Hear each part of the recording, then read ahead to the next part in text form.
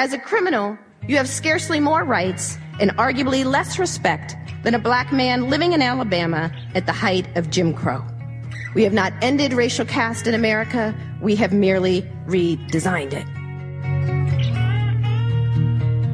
This program is made possible by the members and donors to the show. If you'd like to support the work we're doing, please visit the Contribute tab at bestoftheleft.com. Now, welcome to the award-winning Best of the Left podcast with clips today, including a speech in 3 parts by Michelle Alexander, the Vlog Brothers on YouTube, Clint Smith on All Deaf Poetry, Jesse Williams' speech from the BET Awards, Kat Black from YouTube, and a James Earl Jones reading of a Frederick Douglass speech. It has been said by numerous philosophers and theologians that any society, any civilization, must be judged by how it treats its most vulnerable members and its prisoners. King would no doubt agree with that assessment. And in considering how we fare in that regard, I find myself thinking of people like Susan Burton, people who have cycled in and out of our nation's prison system in this era of mass incarceration, in this post-King, post-civil rights era, a time when our prison population has more than quintupled and millions of people, overwhelmingly poor people of color, have been permanently locked up or locked out, stripped of the very civil and human rights Dr. King and so many others risked their lives for, and some even died for. I think of Susan, whose son was killed by the police. A police cruiser barreling down her street in Los Angeles ran over her 5-year-old boy. She received no apology, no real acknowledgement of her loss, and she fell into a deep, deep depression, racked with grief, and she ultimately became addicted to crack cocaine. Now, if Susan had been wealthy, if she had even been solidly middle class with a good job and a good health care plan, she undoubtedly would have qualified for many, many hours of therapy and counseling. She likely would have qualified for very good legal prescription drugs that would help her cope with her severe depression and grief. But no, things were different for Susan. Impoverished, living in LA, she became addicted to crack cocaine and thus began her odyssey of cycling in and out of prison for 15 years. 15 years. Every time, prosecutors said, just take the deal. We'll give you 3 years rather than 8. This time we'll give you 5 years rather than 12. This time we'll cut you a break. Just take the deal. We'll give you 2 years rather than 6. One plea deal after another. Never offered drug treatment, only shown to a prison cell. Every time she was released, pushed out onto the streets, unable to find work, no housing, often sleeping on the streets, cycling in and out of our prison system for 15 years until, by no small miracle, she was granted access to a private drug treatment facility. She got clean and was given a job. And she decided that she was going to dedicate the rest of her life to ensuring that no other woman would have to go through what she went through. And she began by going down to Skid Row in Los Angeles and meeting women, prisoners, as they would get off the prison bus on Skid Row. Get off the bus carrying nothing but a cardboard box, carrying their belongings, little or no money, turned out on the street. And she would say to these women who were strangers to her, just come home with me. You can sleep on my couch. You can sleep on my floor. You don't have to turn to the streets. I'll take care of you. I'll give you food. I'll give you a safe place. Just come home with me. Susan Burton now runs 5 safe homes for women in Los Angeles, women released from prison. Her organization is called A New Way of Life. She provides help finding jobs, housing, helps to reunite women with their families. And beyond that, she is organizing formerly incarcerated people to demand the restoration of their basic civil and human rights. Clearly, Susan has caught up to King. But what about the rest of us? Now, what I have to say on this point will not be popular. It is not the sunny, cheerful message that is expected on the day after we inaugurated for the second time our nation's first black president. But I believe it to be the truth, and it implicates me, and it implicates everyone in this room. And the truth is this: we have allowed a human rights nightmare to occur on our watch. In the years since Dr. King's death, a vast new system of racial and social control has emerged from the ashes of slavery and Jim Crow. A system of mass incarceration that no doubt has Dr. King turning in his grave today. The mass incarceration of poor people of color in the United States is tantamount to a new caste-like system, one that shuttles our young people from decrepit, underfunded schools to brand new high-tech prisons.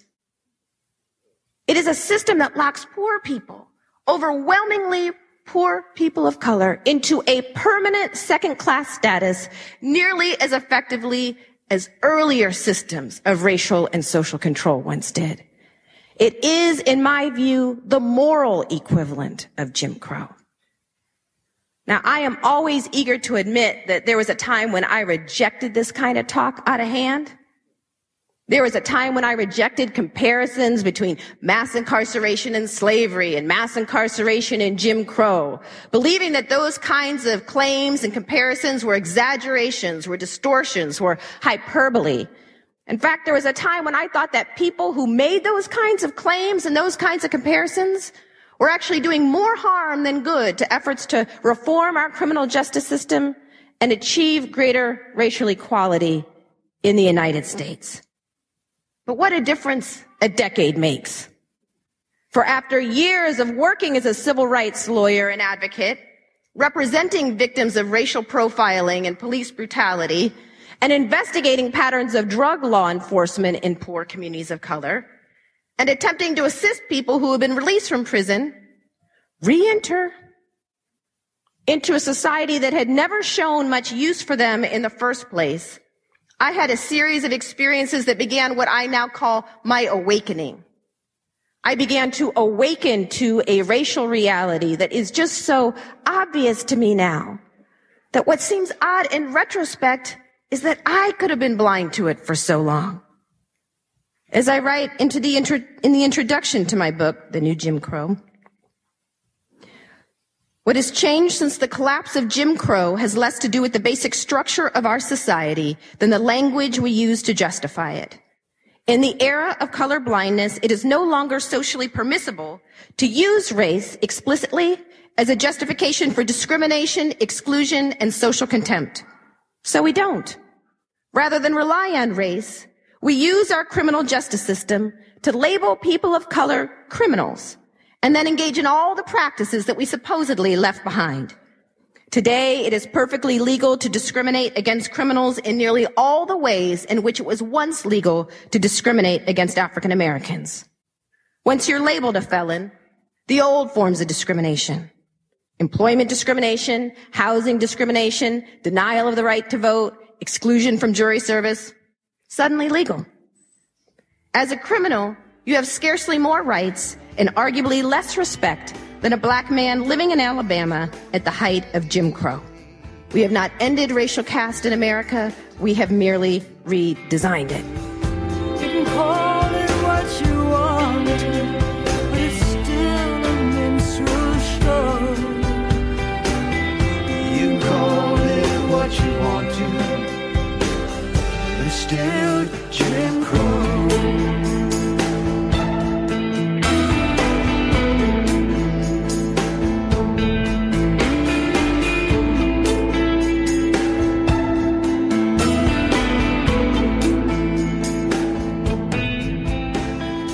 Good morning, it's Tuesday. I want to talk about racism today, but I'm already pretty nervous because one, I am definitely not an expert, and two, racism is big and complex and nuanced, and the internet, God bless it, doesn't really specialize in nuance. But a bunch of recent surveys have shown that around 75% of white Americans do not think that there is racial bias in the criminal justice system, and a slight majority of white Americans don't think that racism is a significant problem in America. But so far as I can tell, Hank, whether systemic bias against African Americans exists in the United States is not really a debatable point. So I want to look today at some data. Okay, let's begin with the criminal justice system. So last year, the U.S. Sentencing Commission released a report showing that African American men's prison sentences were on average 20% longer than white men's prison sentences when they were convicted of similar crimes. And in fact, in the past decade, the racial gap in sentencing has been widening. Also, black people and white people use illegal drugs at almost identical rates, but black people are 3 times more likely to be arrested for drug possession. Also, African Americans are far more likely to be stopped and searched by police, at least in the jurisdictions that keep good records, even though in many cases the contraband hit rate, the chance that an officer will find something actually illegal, is higher among white people. By the way, there's links about all this stuff in the doobly-doo. But there's just so much, Hank. I mean, people convicted of crimes and then later exonerated by DNA evidence are disproportionately black. Black kids are more likely to be tried as adults than white kids and more likely to be sentenced to life in prison. And even after release, black former inmates are less likely to get callbacks from potential employers than white former inmates, regardless of the crime committed. Speaking of which, let's turn to the job market. So one of the things that makes it so hard to isolate race when trying to study it is that so many other factors are at work in systemic injustice, right? Like there's class and health and wealth, none of which are fully separable from race. But okay, so a large 2004 University of Chicago study submitted thousands of resumes to a huge variety of employers, and all the resumes were completely identical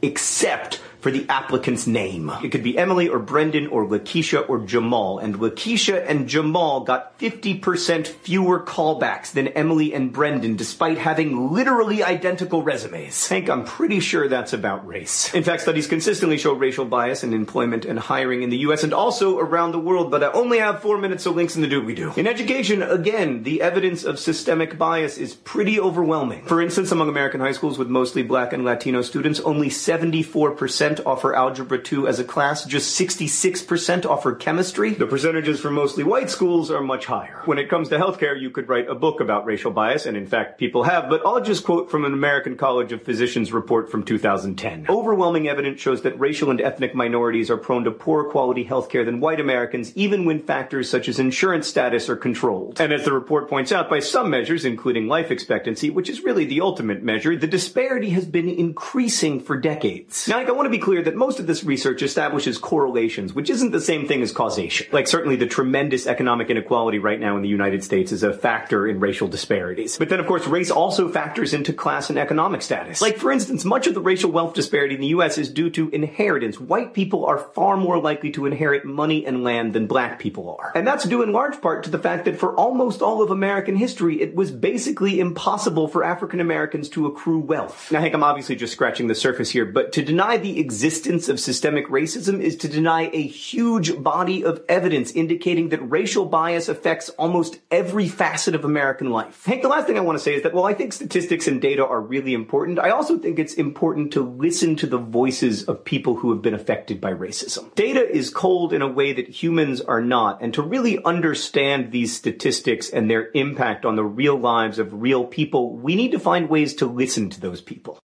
Listen carefully now. Listen carefully now. Listen up, get your ears open. Speak no evil before you've heard mine. This is my rhyme and it lives like a spider in trapdoor holes in my head. Now they're open, you pray to find. I got a hunger for hearing in mind. I absorb every sound way underground, sitting ready to pounce when I like a sound. Am I empty-headed or dumb? Because I talk a little or none. Or am I listening? I'm not trying to drive you away, nor am I thinking of something to say. Yeah, I'm just listening. Just listening. There are more African American adults under correctional control today, in prison or jail, on probation or parole, than were enslaved in 1850, a decade before the Civil War began. As of 2004, more black men were disenfranchised than in 1870, the year the 15th Amendment was ratified, explicitly denying the right to vote on the basis of race. The 15th Amendment prohibited all laws that explicitly denied the right to vote on the basis of race.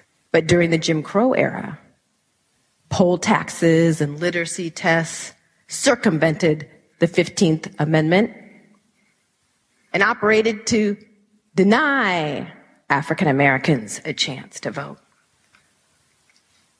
Well, today, in many states, felon disenfranchisement laws accomplish what poll taxes and literacy tests ultimately could not. Now, this doesn't affect just some small segment of the African American community. To the contrary, in many large urban areas today, more than half of working-age African-American men now have criminal records and are thus subject to legalized discrimination for the rest of their lives. In fact, in some cities, like Chicago, Baltimore, Philadelphia, D.C., the list could go on, in some cities, the statistics are far worse.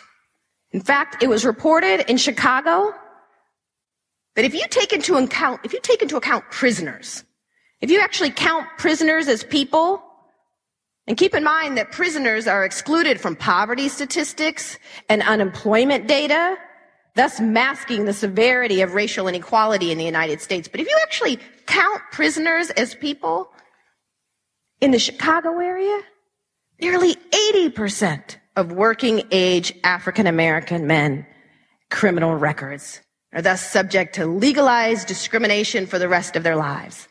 These men are part of a growing undercaste, not class, caste, a group of people defined largely by race, relegated to a permanent second-class status by law.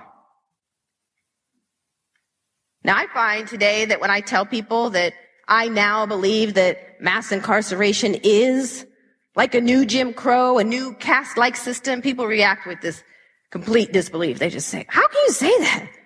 How can you say that? Our criminal justice system isn't a system of racial control, it's a system of crime control. And if black folks would just stop running around committing so many crimes, we wouldn't have to worry about being locked up and then stripped of their civil and human rights. Well, therein lies the greatest myth about mass incarceration, namely that it's been driven by crime and crime rates. It's not true. It's just not true.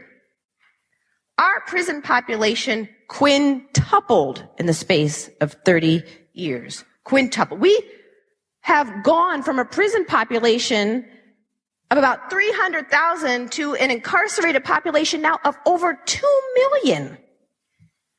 We have the highest rate of incarceration in the world, dwarfing the rates of even highly repressive regimes like Russia or China or Iran.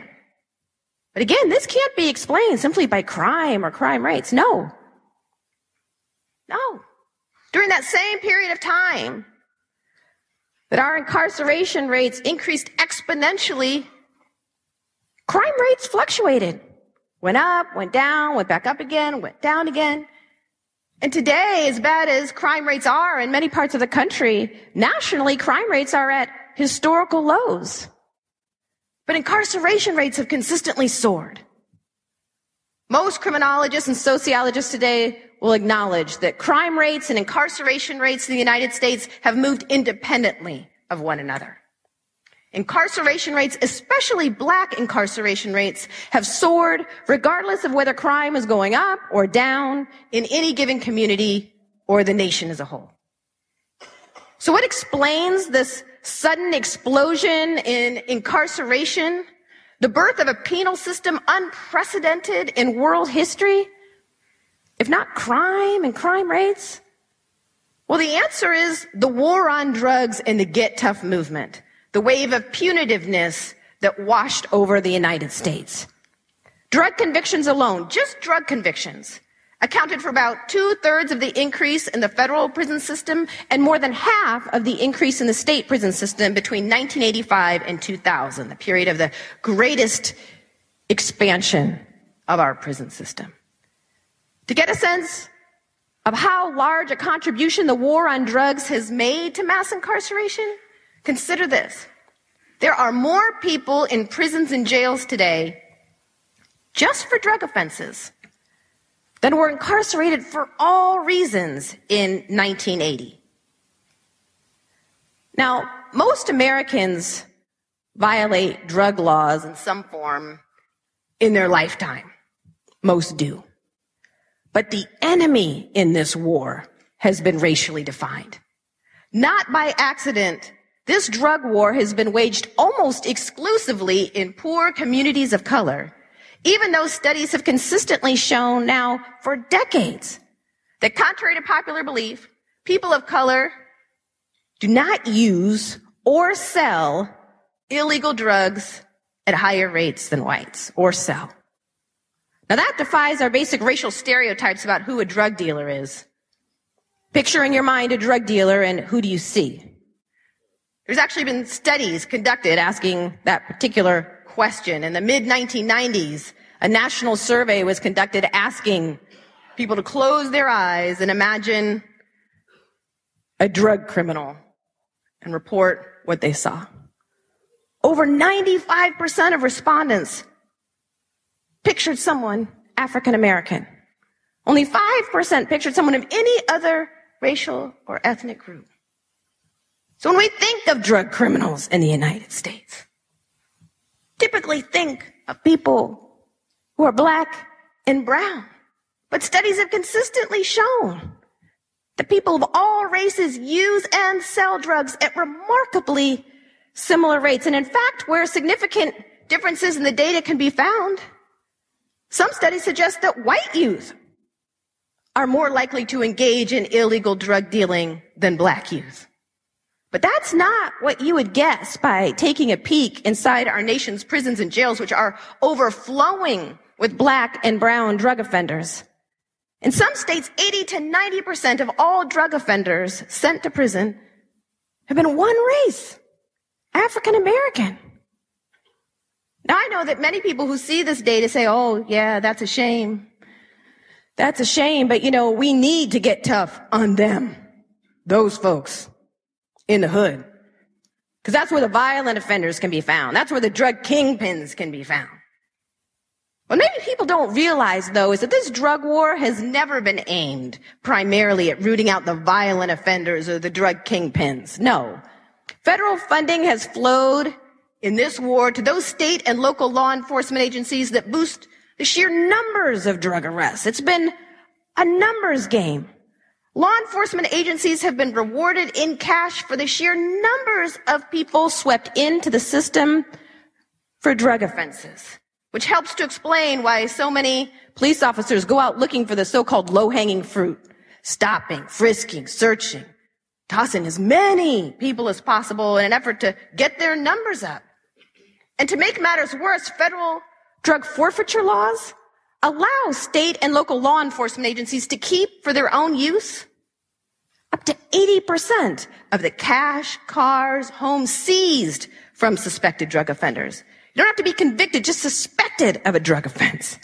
Law enforcement could take your cash, seize your car, thus granting to law enforcement a direct monetary interest, not in ending drug abuse or drug addiction or drug-related crime, but in the longevity of this war itself. And the results have been predictable.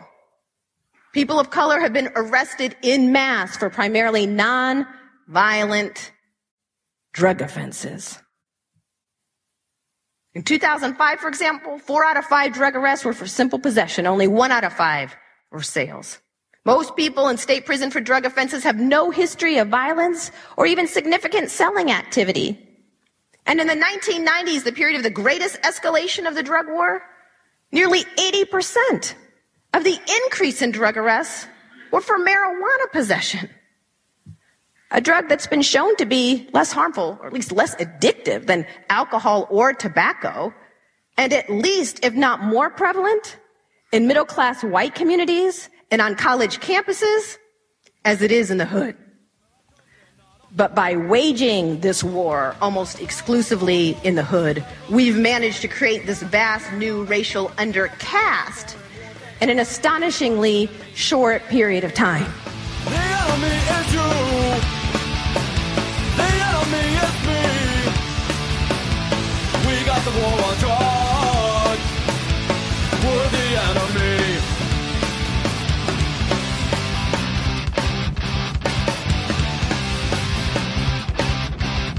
What it means, incarcerate all the young black men. What it means, incarcerate all the Mexicans. What it means, incarcerate all the poor whites. What it means, incarcerate all the homeless.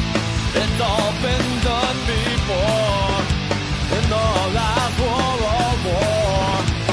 The solution to unemployment, internment, internment, internment. Letter to 5 of the presidents who owned slaves while they were in office. George Washington, when you won the revolution, how many of your soldiers did you send from the battlefield to the cotton field? How many had to trade in their rifles for plows? Can you blame the slaves who ran away to fight for the British? Because at least the redcoats were honest about their oppression. Thomas Jefferson, when you told Sally Hemings that you would free her children if she remained your mistress, did you think there was honor in your ultimatum? Did you think we wouldn't be able to recognize the assault in your signature as raping your slave? When you disguise it as bribery, make it less of a crime? When you wrote the Declaration of Independence, did you ever intend for black people to have freedom over their bodies? James Madison, when you wrote to Congress that black people should count as 3/5 of a person, how long did you have to look at your slaves to figure out the math? Was it easy to chop them up? Did you think they'd be happy being more than just half human? James Monroe, when you proposed sending slaves back to Africa, did black bodies feel like rented tools? When you branded them, did a scar in their chest include an expiration date? When you named the country Liberia, were you trying to be ironic? Does this really count as liberation? Andrew Jackson, was the Trail of Tears not enough for you? Was killing Cherokee, Choctaw, Tweaks, Seminoles not enough to quench your imperialism? How many brown bodies do you have to bulldoze before you can call it progress, Mr. Washington, Jefferson, Madison, Monroe, Jackson? When you put your hand on the Bible and swore to protect this country, let's be honest in who you were talking about. When the first Independence Day fireworks set the sky aflame, don't forget where we were watching from. So when you remember Jefferson's genius, don't forget the slaves who built the bookshelves in his library. When you remember Jackson's victories in war, don't forget what he was fighting to preserve. When you sing that this country was founded on freedom, don't forget the duet of shackles dragging against the ground my entire life. I've been taught how perfect this country was, but no one ever told me about the pages torn out of my textbooks, how black and brown bodies have been bludgeoned for 3 centuries and find no place in the curriculum. Oppression doesn't disappear just because you decided not to teach us that chapter. If you only hear one side of the story, at some point you have to question who the writer is. You better check on where you come from. Only way you gon' see where you going, young dog. Young nigga know your history, dog. Know your history, young nigga know your history. 'Cause without it, you ain't got nothing. This show only exists in its current form thanks to those who chip in a few bucks each month to keep us going. And in order to do more with the show, as we hope to do, we need some more help. As thanks to members of the show who sign up with a monthly contribution, there's bonus content that I do once a week, usually 20 to 30 minutes of an extended commentary, about this or that. The most recent bonus episode is very fitting for today's topic. A listener and I have been conversing in the comment section of the show blog recently because he's got some very flawed thoughts on racism and sexism, and I've been trying to straighten them out. So I went ahead and did an extended commentary about why it is not enough to say that classism and economics are causing all of the disparities we see in society. Systemic racism and sexism, in addition to and in concert with classism, as well as a whole bunch of other factors, also contribute to all of our various ills. So if you want to hear me go into all of that in detail and help support the production of this show, simply go to the Contribute tab at bestoftheleft.com, choose your level of support, and get that warm, fuzzy feeling knowing you're helping keep this little independent show going strong. And stick around at the end of today's episode for a limited time special offer. You're not going to want to miss it. Thanks so much for your support. Check up on your family tree. Get up on it, don't let it ever be a mystery. Not knowing the true story could be a misery. How you ever gonna know yourself without the history? Now, where has the U.S. Supreme Court been in all of this? Where has the U.S. Supreme Court been? Well, far from protecting the interests of discrete and insular minorities. Far from doing that, the U.S. Supreme Court has been busy defending this war at every turn. The U.S. Supreme Court over the last couple of decades has eviscerated Fourth Amendment protections against unreasonable searches and seizures, granting to the police the authority to stop, frisk, search just about anyone, anywhere, without any probable cause or reasonable suspicion, not a shred of evidence of criminal activity, as long as they get consent. Now, what's consent? Consent is when a police officer walks up to a young man. Officer walks up to a young man with one hand on his gun and says, "Son, put your arms up in the air so I can search you, see if you got anything on you." Kid says, That young man just waived his Fourth Amendment rights against unreasonable searches and seizures. Law enforcement doesn't have to have a shred of evidence to support that frisk now that the young man has consented, of course, believing that he really had no ability to refuse consent and walk away. Now, you might say, well, these are just isolated instances, but the reality is these isolated incidents add up to enormous racial disparities. The New York Police Department reported that in 1 year alone, just 1 year alone, it stopped and frisked more than 600,000 people. 1 year alone.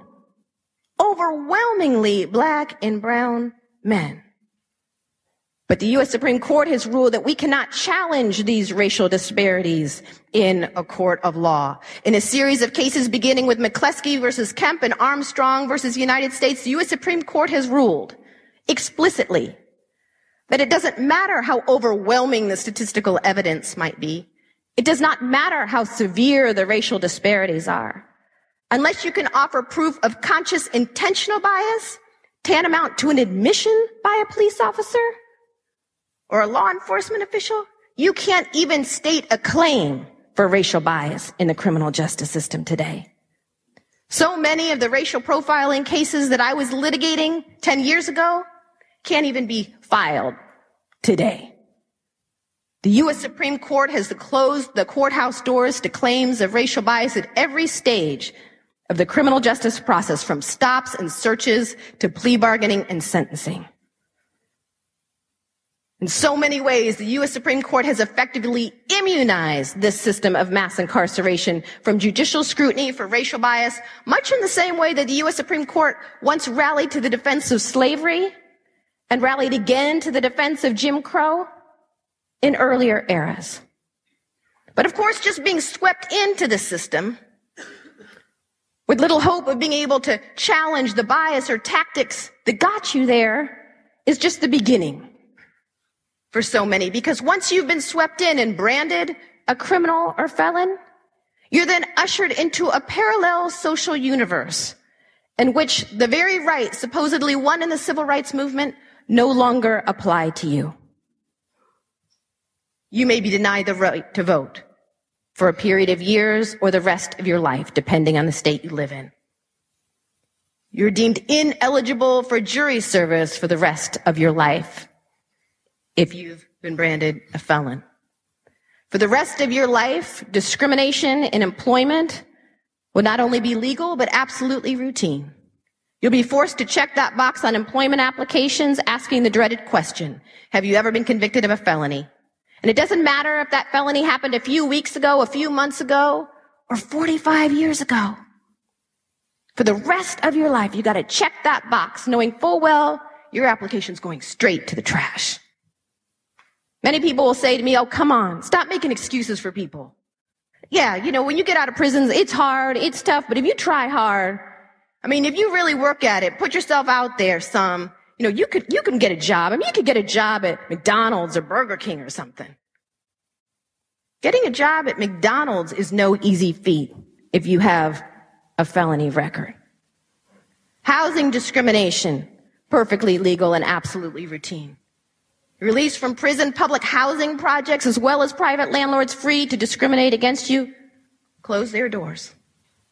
Discrimination in public benefits, legal and routine. In fact, under federal law, You are deemed ineligible even for food stamps for the rest of your life if you've been convicted of a drug felony. Now, fortunately, many states have now opted out of the federal ban on food stamps for drug offenders. But it's still the case that hundreds, thousands of people can't even get food stamps to feed themselves because they were once caught with drugs. Now, what are people released from prison expected to do? You're tossed out on the curb. Can't get a job. Can't get housing. Even food stamps might be off limits to you. What do you expect it to do? Well, apparently what we expect people to do is to pay hundreds or thousands of dollars in fees, fines, court costs, accumulated back child support, which continues to accrue while you're in prison. And in a growing number of states, you're then expected to pay back the costs of your imprisonment. And paying back all these fees, fines, court costs, accumulated back child support may well be a condition of your probation or parole. And then get this. If you're one of the lucky few, the very few, who actually manages to get a job right out of prison, up to 100% of your wages could be garnished. Tony scored 10 kilos from a pair of shiny black shoes, with an eagle in his haircut and an earphone on his tongue. After he got busted, he couldn't make no bail, 'cause we're making money off the stash and money off the jail. Yeah! But we're winning the war on drugs, we're winning the war on drugs. Grace Lord and pass them all, we're winning the war on drugs. We turn now to actor Jesse Williams. Oh, he's best known for his role on the TV show Grey's Anatomy. But on Sunday night, he earned a standing ovation when he addressed the BET Awards. As he accepted the humanitarian award, Jesse Williams paid homage to police shooting victims, including Rekia Boyd and Tamir Rice, who would have turned 14 years old on Saturday if he hadn't been killed by police in Cleveland. We turn now to Jesse Williams' speech. Before we get into it, I just want to say, I brought my parents out tonight. I just want to thank them for being here, for teaching me to focus on comprehension over career, that they make sure I learn what the schools were afraid to teach us, and also to thank my amazing wife for changing my life. Now, this award, this is not for me. This is for the real organizers all over the country, the activists, the civil rights attorneys, the struggling parents, the families, the teachers, the students that are realizing that a system built to divide and impoverish and destroy us cannot stand if we do. All right? It's kind of basic mathematics. The more we learn about who we are and how we got here, the more we will mobilize. Now, this is also in particular for the black women, in particular, who have spent their lifetimes dedicated to nurturing everyone before themselves. We can and will do better for you. Now, what we've been doing is looking at the data, and we know that police somehow manage to de-escalate, disarm, and not kill white people every day. So what's going to happen is we are going to have equal rights and justice in our own country, or we will restructure their function and ours.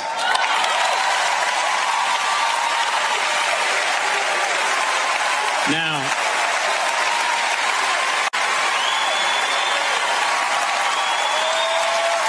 I got more, y'all. Yesterday would have been young Tamir Rice's 14th birthday. So I don't want to hear any more about how far we've come when paid public servants can pull a drive-by on a 12-year-old playing alone in a park in broad daylight, killing him on television, and then going home to make a sandwich.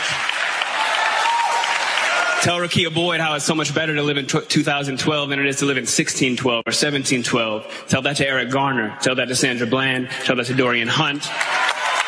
Now, the thing is, though, all of us in here getting money, that alone isn't going to stop this. All right? Now, dedicating our lives to getting money just to give it right back for someone's brand on our body, when we spent centuries praying with brands on our bodies, and now we pray to get paid for brands on our bodies. There has been no war that we have not fought and died on the front lines of. There has been no job we haven't done. There's no tax they haven't levied against us, and we've paid all of them. But freedom is somehow always conditional here. You're free, they keep telling us. But she would have been alive if she hadn't acted so free. Now, freedom is always coming in the hereafter. But you know what, though? The hereafter is a hustle. We want it now. And let's get a couple things straight. Just a little side note. The burden of the brutalized is not to comfort the bystander. That's not our job. All right, stop with all that. If you have a critique for the resistance, for our resistance, then you better have an established record of critique of our oppression. If you have no interest in equal rights for black people, then do not make suggestions to those who do. Sit down.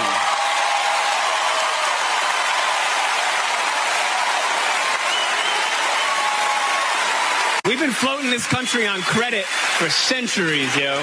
And we're done watching and waiting while this invention called whiteness uses and abuses us, burying black people out of sight and out of mind while extracting our culture, our dollars, our entertainment like oil, black gold, ghettoizing and demeaning our creations, then stealing them, gentrifying our genius, and then trying us on like costumes before discarding our bodies like rinds of strange fruit.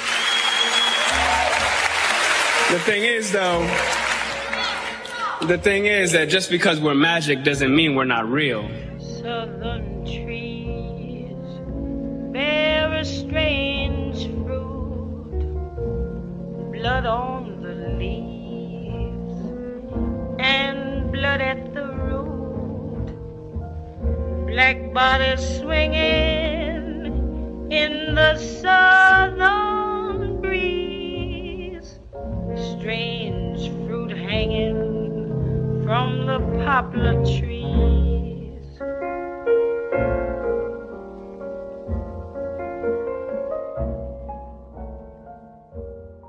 So, as some of you guys might know, I uploaded a video to Tumblr the other day, and long story short, it went viral. I was really blown away by all of the positive feedback that I got, and I was really elated to hear that so many people understood what I was saying. But there were, of course, people who didn't get it and thought that I was just a massive racist because I said white people in my video as opposed to saying some white people. Now, in this video, I'm discussing explicitly how the white people in my life, some of my white friends, had, in light of the Ferguson decision, started posting some really racist things on social media. You have to understand that for a lot of people of color and for some white people, especially those of us that live in mostly white areas, things are a little tense right now because I think we all kind of have this collective shocking realization that racism still isn't over in this country. And that it's a lot worse than we actually thought it was. It actually really annoyed me that people kept accusing me of being a racist against white people. I mean, it's kind of ironic because my boyfriend is white. But, you know, this whole conversation and debate over my supposed racism against white people has made me want to make this video. In this video, we're going to talk about prejudice and racism, and how, while they may be similar, they are not the same thing. I know that a lot of people in these conversations like to reference the dictionary, so in this video we're going to be using dictionary.com. So let's start with prejudice. Prejudice. 1. An unfavorable opinion or feeling formed beforehand or without knowledge, thought, or reason. 2. Any preconceived opinion or feeling either favorable or unfavorable. 3. Unreasonable feelings, opinions, or attitudes, especially of a hostile nature regarding a racial, religious, or national group. 4. Such attitudes considered collectively. The war against prejudice is never ending. 5. Damage or injury, detriment, a law that operated to the prejudice of the majority. The definition of prejudice is pretty easy to understand. You have pre, which means before, and you have judice, which obviously connotes judgment. So prejudice is basically when you make a judgment about somebody before you've even gotten to know them. For example, Assuming that all Mexicans are in this country illegally is a prejudice. And it's a prejudice because before actually knowing the person's legal status, you already decided that they were here illegally. Prejudice is often conflated with racism, and that's always kind of frustrated me because while prejudice may absolutely inform racism, these terms are not mutually exclusive. So let's go back to dictionary.com for the definition of racism. Racism. 1. A belief or doctrine that inherent differences among various human races determine cultural or individual achievement, usually involving the idea that one's own race is superior and has the right to rule others. 2. A policy, system of government, etc., based upon or fostering such doctrine of discrimination. 3. Hatred or intolerance to a race or other races. Now, when looking at the word racism, you've got the word race, and then you have the suffix ism. The suffix ism is used to describe a distinctive doctrine, theory, system, or practice. See, racism is more than just a prejudice. It's a system. Racism is a system of supremacy. In America, that system of supremacy benefits white people or people who are white passing. When I talk about racism, I'm talking about a system. I'm talking about a system that celebrated the genocide of the Native Americans. I'm talking about a system that said at one point in time that black people were worth less than one whole person.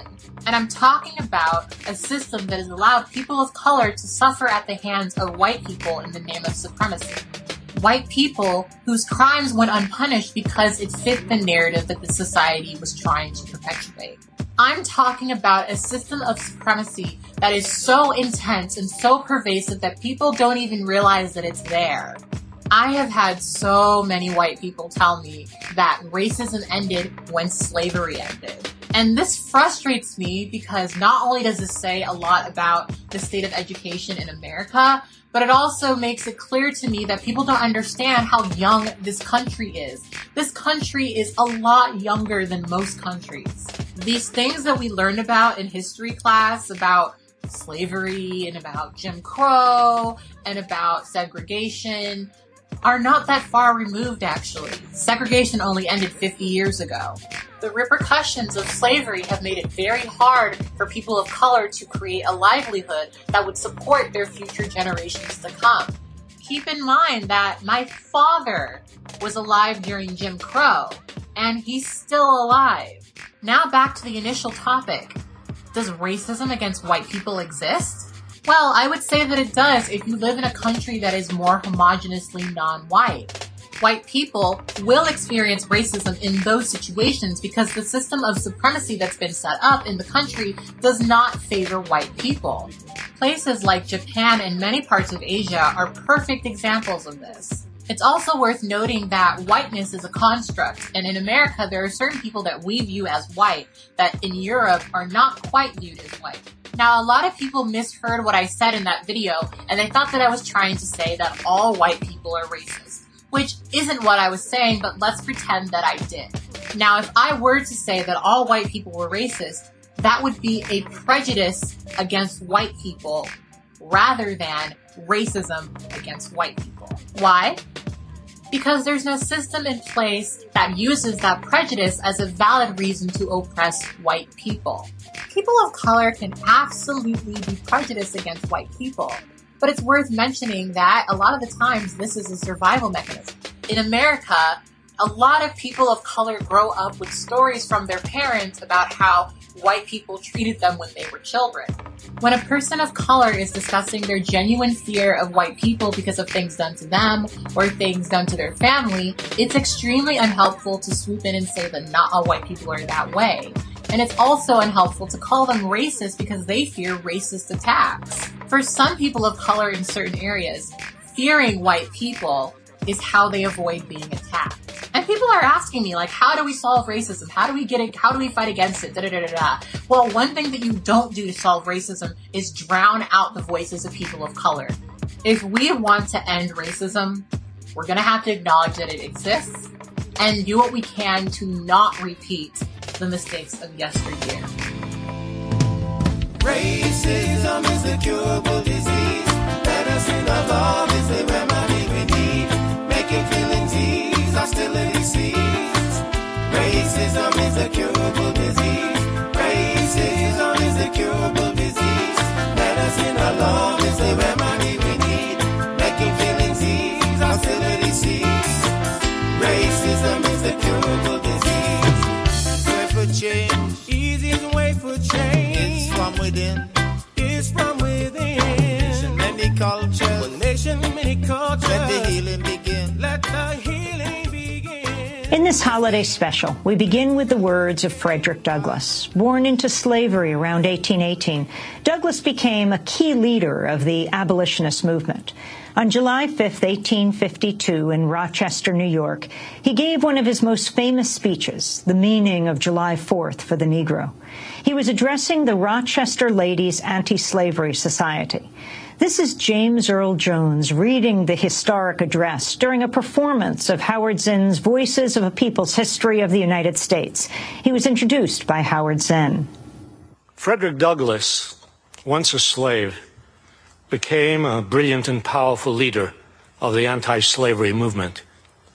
In 1852, he was asked to speak in celebration of the 4th of July. Fellow citizens, pardon me, and allow me to ask, why am I called upon to speak here today? What have I, or those I represent, to do with your national independence? Are the great principles of political freedom and of natural justice embodied in that Declaration of Independence extended to us? And am I, therefore, called upon to bring our humble offering to the national altar and to confess the benefits and express devout gratitude for the blessings resulting from your independence to us? I am not included within the pale of this glorious anniversary. Your high independence only reveals the immeasurable distance between us. The blessings in which you this day rejoice are not enjoyed in common. The rich inheritance of justice, liberty, prosperity, and independence bequeathed by your fathers is shared by you, not by me. The sunlight that brought life and healing to you has brought stripes and death to me. This 4th of July is yours, not mine. You may rejoice, I must mourn. To drag a man in fetters into the grand illuminated temple of liberty and call upon him to join you in joyous anthems were inhuman mockery and sacrilegious irony. Do you mean, citizens, to mock me by asking me to speak today? What, to the American slave, is your 4th of July? I answer, a day that reveals to him more than all other days of the year the gross injustice and cruelty to which he is a constant victim. To him, your celebration is a sham. Your boasted liberty, an unholy license. Your national greatness, swelling vanity. Your sounds of rejoicing are empty and heartless. Your denunciation of tyrants, brass-fronted impudence. Your shouts of liberty and equality, hollow mockery. Your prayers and hymns, your sermons and thanksgivings, with all your religious parade and solemnity, are to him mere bombast, fraud, deception, impiety, and hypocrisy, a thin veil to cover up crimes that would disgrace a nation of savages. There's not a nation of the earth guilty of practices more shocking and bloody than are the people of these United States at this very hour. At a time like this, scorching irony not convincing argument is needed. Oh, had I the ability and could reach the nation's ear, I would today pour forth a fiery stream of biting ridicule, blasting reproach, withering sarcasm, and stern rebuke. For it is not light that is needed, but fire. It is not the gentle shower, but thunder. We need the storm, the whirlwind, the earthquake. The feeling of the nation must be quickened. The conscience of the nation must be roused. The propriety of the nation must be startled. The hypocrisy of the nation must be exposed, and the crimes against God and man must be proclaimed and denounced.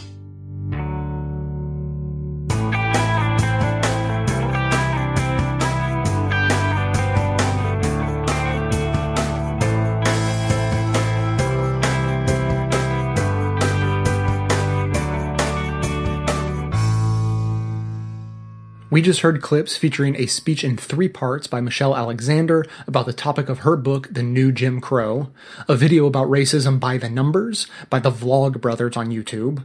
Clint Smith read his poem, History Reconsidered. We heard Jesse Williams' recent speech from the BET Awards. Kat Black from YouTube broke down the difference between racism and prejudice. And finally, we just heard Frederick Douglass's famous speech, What to the Slave is the 4th of July, as read by James Earl Jones. You can find links to each of these segments in the show notes for easy reference and sharing. And now, we'll hear from you. Hey Jay, it's Colin from Cleveland, just listening to the last episode about the sit-in in the Senate, and I've been going round and round with some conservatives that I talk to, and I gotta tell you, they're all literally up in arms, no pun intended, and I find it amazing. Their argument is that the government is now sitting in to deny people's civil liberties to own a gun, their rights, to deny people this. And it kills me that, in essence, what they're saying is that a person's right to own a gun is trumping someone else's right to live. Because unfortunately, despite the arguments of what you want to call a gun, a weapon, a tool, whatever, guns were designed to kill things. Period. End of story. That was their intention. Whatever you may be doing with them now is unequivocal, because I'm tired of a lot of these guys and girls making the unrealistic comparison that cars kill people too, and we shouldn't ban cars. Now, it's been brought up to me, trying to knock me off my foundation, that, well, even the ACLU is against this. The ACLU is against it. And I understand that that's a very good point that they're making. But the problem is, most of these people that are making the point about the ACLU to me usually hate the ACLU and think it's a bunch of nonsense whenever it is going after their rights. So all of a sudden, because the ACLU's position is in line with theirs, now all of a sudden, this group that is a bunch of nonsense now all of a sudden has their shit together. And it bothers me that people don't even see how ridiculous their arguments are. Now, the guns themselves. The one clip on the last show was talking about due process and how the ACLU is all about due process. And they talked about the problems with the no-fly list. A lot of conservatives that I talk to have no problem with no-fly lists, no problem with denying people those rights whatsoever. Because, quite frankly, a lot of these people don't fly. Now, these people do own guns. So all of a sudden, whenever the government does something that might want to take a gun, now because it directly affects them, they've got a dog in the fight, and now they care.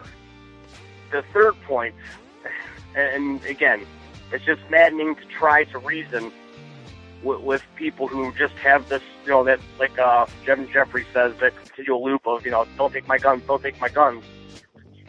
On top of that, you take a look at the guns themselves. They are a weapon of war, period. You can say this has been varied, this has been modified, this is this is that. It is a weapon. Problem is, everyone has weapons, So the police now have SWAT teams for everything. People don't realize that the cops go in with these SWAT teams and with the brute strength because they're terrified of what people have. Now, the last thing, I know this is long, a lot of conservatives I know say that the government can never come after the people. The U.S. Army, the military will never attack U.S. citizens. Okay, so if that's the case, what in the hell do you need a Second Amendment for? If you're so goddamn sure that the government isn't going to come after people, why the hell do you have guns? So it's a huge hole in their own logic that they don't even see. And it's infuriating, Jay. Try to point these things out, and then all you do is turn around and get personally attacked. So, anyway, love the show. Keep it up.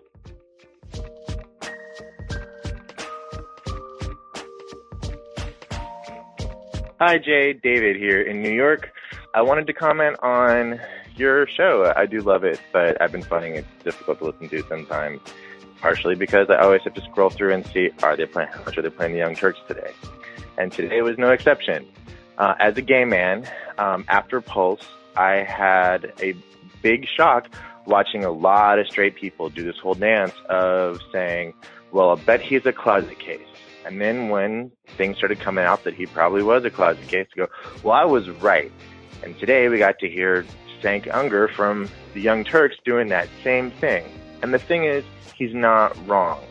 He had a lot of really good points, but I didn't hear him really say anything about what we're supposed to do about this, except just don't hate gay people. And that hasn't worked since I came out of the closet in 1994. So I want to tell everybody who has those thoughts of, well, he's just a closet case. What that sends to us, and what a lot of my gay friends and I have talked about, is that really says that we have nothing to fear from straight people. We just have something to fear from other gay people. It doesn't do anything to help our causes. It doesn't do anything to further LGBT rights. It simply places the blame somewhere else. In this case, a lot of people are upset if you try and place the blame on Islam, and yes, that is wrong. But it doesn't do anything to place the blame on other gay people as well. And unless you have something further to say, there's really no point to go, well, I was right that he was a closet case. It's upsetting. And that got followed up immediately by a voicemail with someone saying that she felt that gay clubs should not be considered sanctuaries because they serve liquor. They're there to be a sanctuary to get away from straight people telling us what to do. End of story. No one asked you. That's the point of all of this. That is the point of why we need these spaces. That is the point of why it is so frustrating to hear people say that they were right about the shooter being a closet case and not doing anything further. I'm really tired of people not doing anything further after not listening to gay people and not listening to trans people and not listening to what we are saying and what we are doing, and completely dismissing our entire life stories only to be right about something. I hope that's not too aggressive, but right now I've gone through so many emotions, and right now I am mad as hell with the progressive community when I see shit like this. We're so much better than that, and it doesn't do any good to defer the blame. It doesn't do any good to not propose something to be done, and it doesn't do any good to then get mad when gay people say, hey, wait a second, it sounds like you're telling me that the only thing I have to fear is another gay person with a gun. Thank you very much. Love your show. Keep it up. Bye.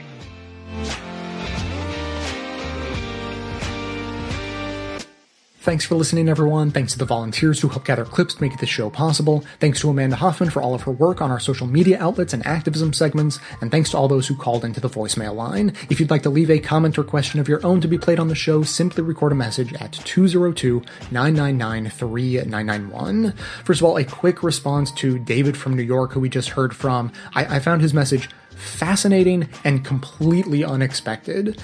So I'm definitely not going to refute what he is saying. That is not my place to do that. I hope you all understand.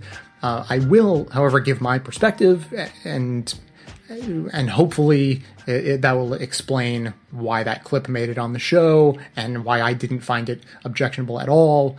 But what I would really love is to hear from anyone else, especially from the LGBTQ community, who either shares David's thoughts or has thoughts that are completely the opposite of him or anywhere in between. I would love to hear more perspectives to help me understand and wrap my mind around what David is pointing out.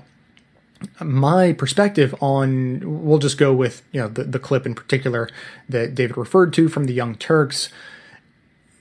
Let's just assume for a moment that the reason the shooter in Orlando did what he did was because he was gay and self-hating and had all these confused emotions, and maybe it was partly for revenge. There was that idea, and partly it was because he grew up in a hyper-conservative religious household where he was told his whole life that being gay was evil, and that made him hate himself. Let's just assume for a moment that we can know for a fact that happened.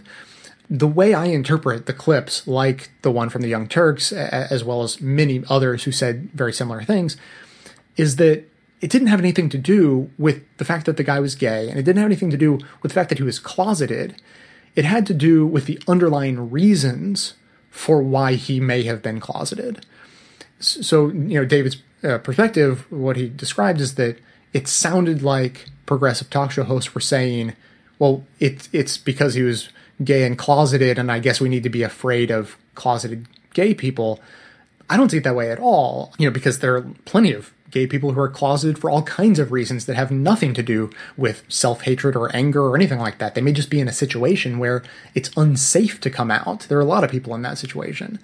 So the way I hear it is that, that line of argument is saying, look, it's really destructive that he was closeted and gay because he hated himself.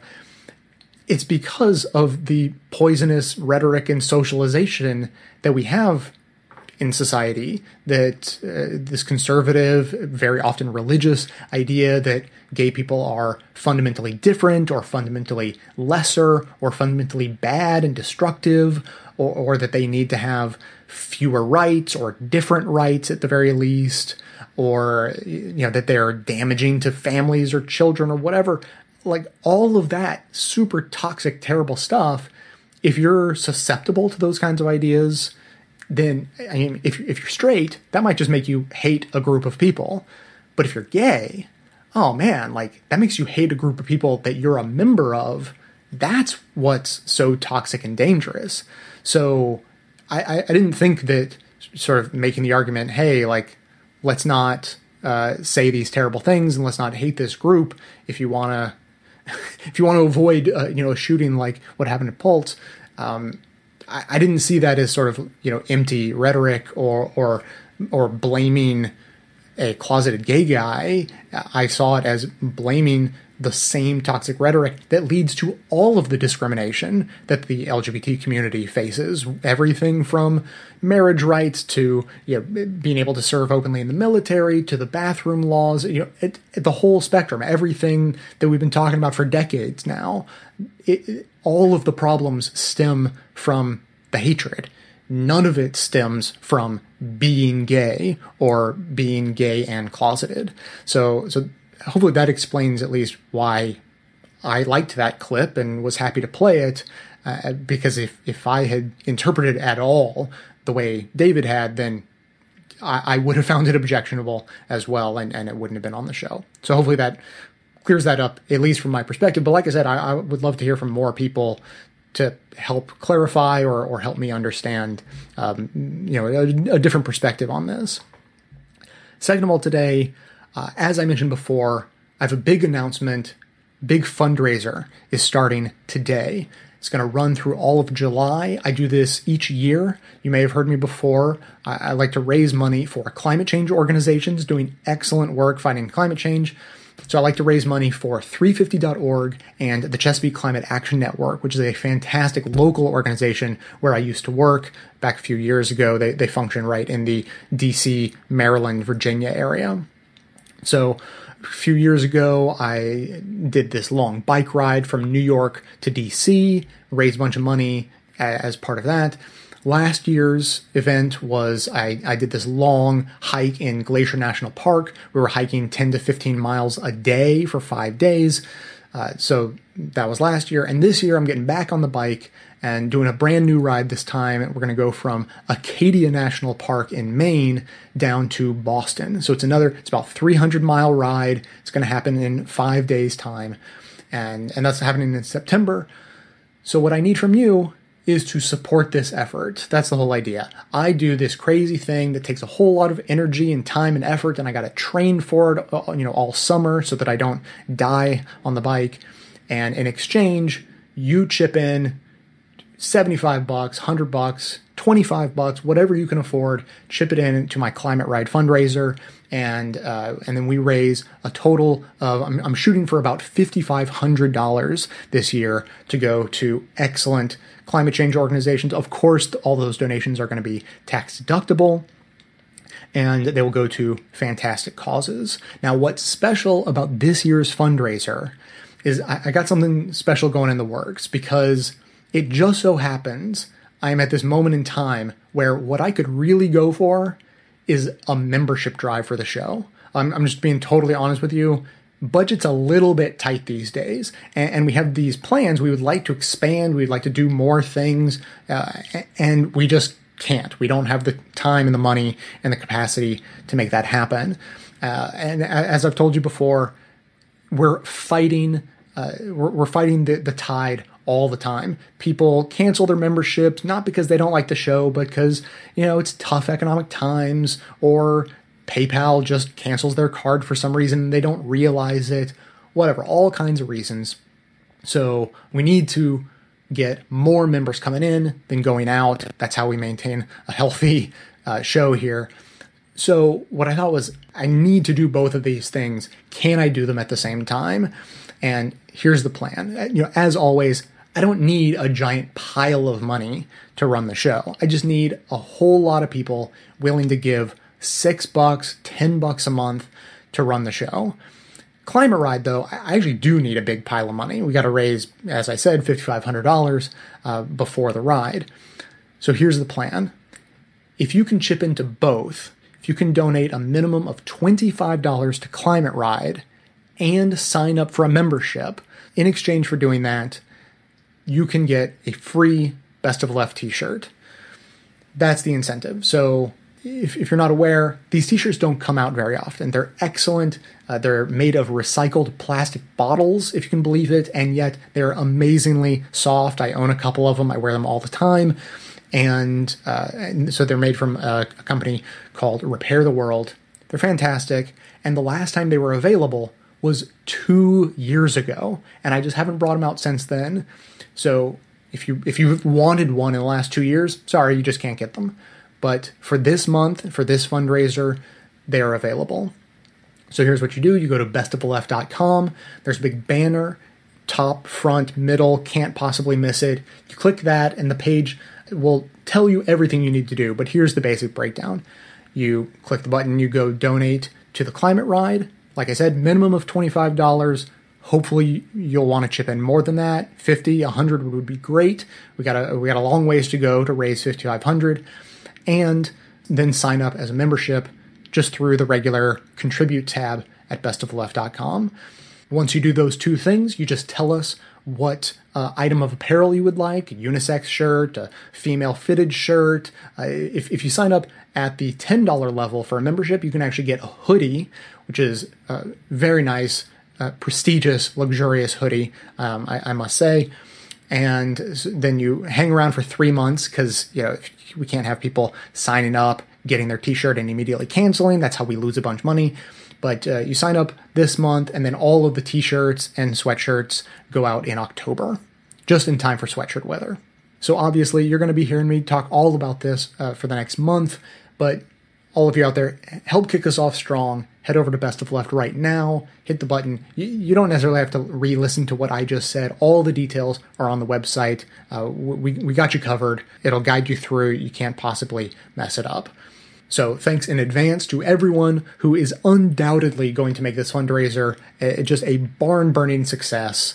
And again, if you'd like to leave comments for the show, about David's voicemail or anything else you'd like, a reminder, the number 202-999-3991. That is going to be it for today. Thanks to everyone for listening. Thanks to those who support the show by becoming a member or making one-time donations, as that is absolutely how the program survives. Of course, everyone can support the show just by telling everyone you know about it and leaving glowing reviews on iTunes and Stitcher. Help us in our mission to aggregate and amplify the best progressive media by joining up with us on Facebook and Twitter and sharing all of the great content we put out there. And for details on the show itself, including links to all of the sources and music used in this and every episode, all that information can always be found in the show notes on the blog. So coming to you from inside the Beltway yet outside the conventional wisdom of Washington, D.C., my name is Jay, and this has been the Best of the Left podcast, coming to you every Tuesday and Friday, thanks entirely to the members and donors to the show from bestoftheleft.com. And it's a crying shame how we get so trained. We can't see past our own sad stories and wonder what we're missing. We can't see past our own sad stories and forget how to listen. We can't see past our own sad stories and wonder what we're doing. Can't see past our own sad stories and forget who it is we're fooling.